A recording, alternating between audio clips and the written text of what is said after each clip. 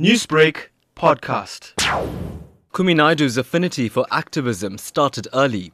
In the 1980s, he was a growing thorn in the side of the apartheid government. The biggest learning experience was my Durban-based activism, of which Chatsworth-based activism was the biggest part of it. On the part of young people across the country who were standing up to protest against the inequality in education. It was a time of excitement in a way, fear as well.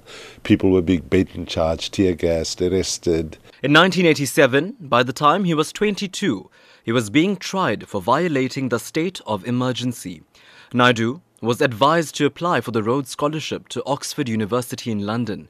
He completed his doctorate in philosophy there. I left South Africa as a South African, and I came back as an African, in the sense that when I was at Oxford, I had the privilege of meeting some of the most brilliant students and activists from all across the continent. Naidoo formerly served as the executive director of Greenpeace International. His efforts to intensify activism against climate change and the use of unclean energy grew. This remains a major focus for him. The reason many of our political leaders are not willing to act as fast as they need to is because they are in the pockets of the very people who run those fossil fuel companies, the oil, coal and gas companies.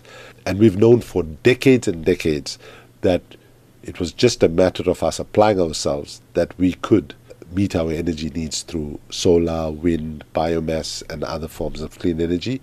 But those forms of energy don't allow the companies to make the kinds of huge profits. Now, as the Secretary General of Amnesty International, Naidoo remains concerned about the increasingly violent nature of human rights violations across the world. I am daunted but also deeply humbled and excited by the opportunity to be able to contribute to one of the best campaigning organizations that exists in the world. But I would be lying to say to you that given the state of the world right now, that I'm not anxious about how easy it is going to be to change the suicidal trajectory that humanity is on.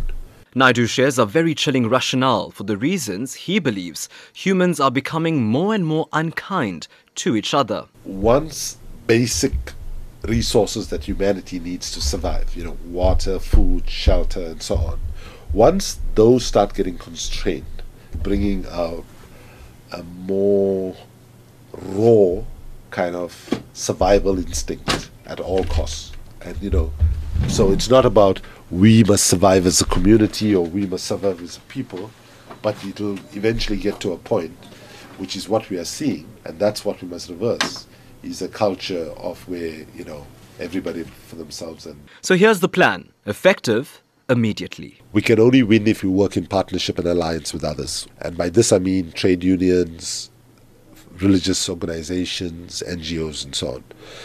The second thing we need to do is we need to look at what history teaches us about how change happens.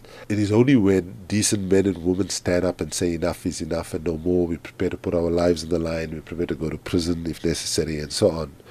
It's only then that you can change. And so one of the things Amnesty will be doing, or trying to do, is to intensify peaceful civil disobedience and resistance. Naidoo will begin his first day in office in London today, but he will fast move to areas that need Amnesty International the most, like the Rohingya people in Burma and the refugees from Syria.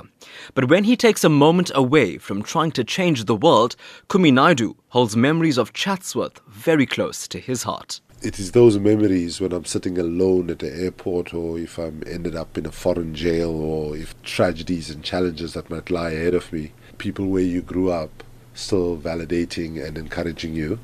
I think it's a huge blessing to have.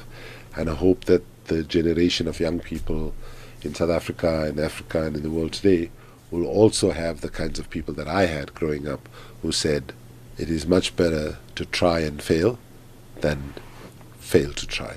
Newsbreak, Lotus FM, powered by SABC News.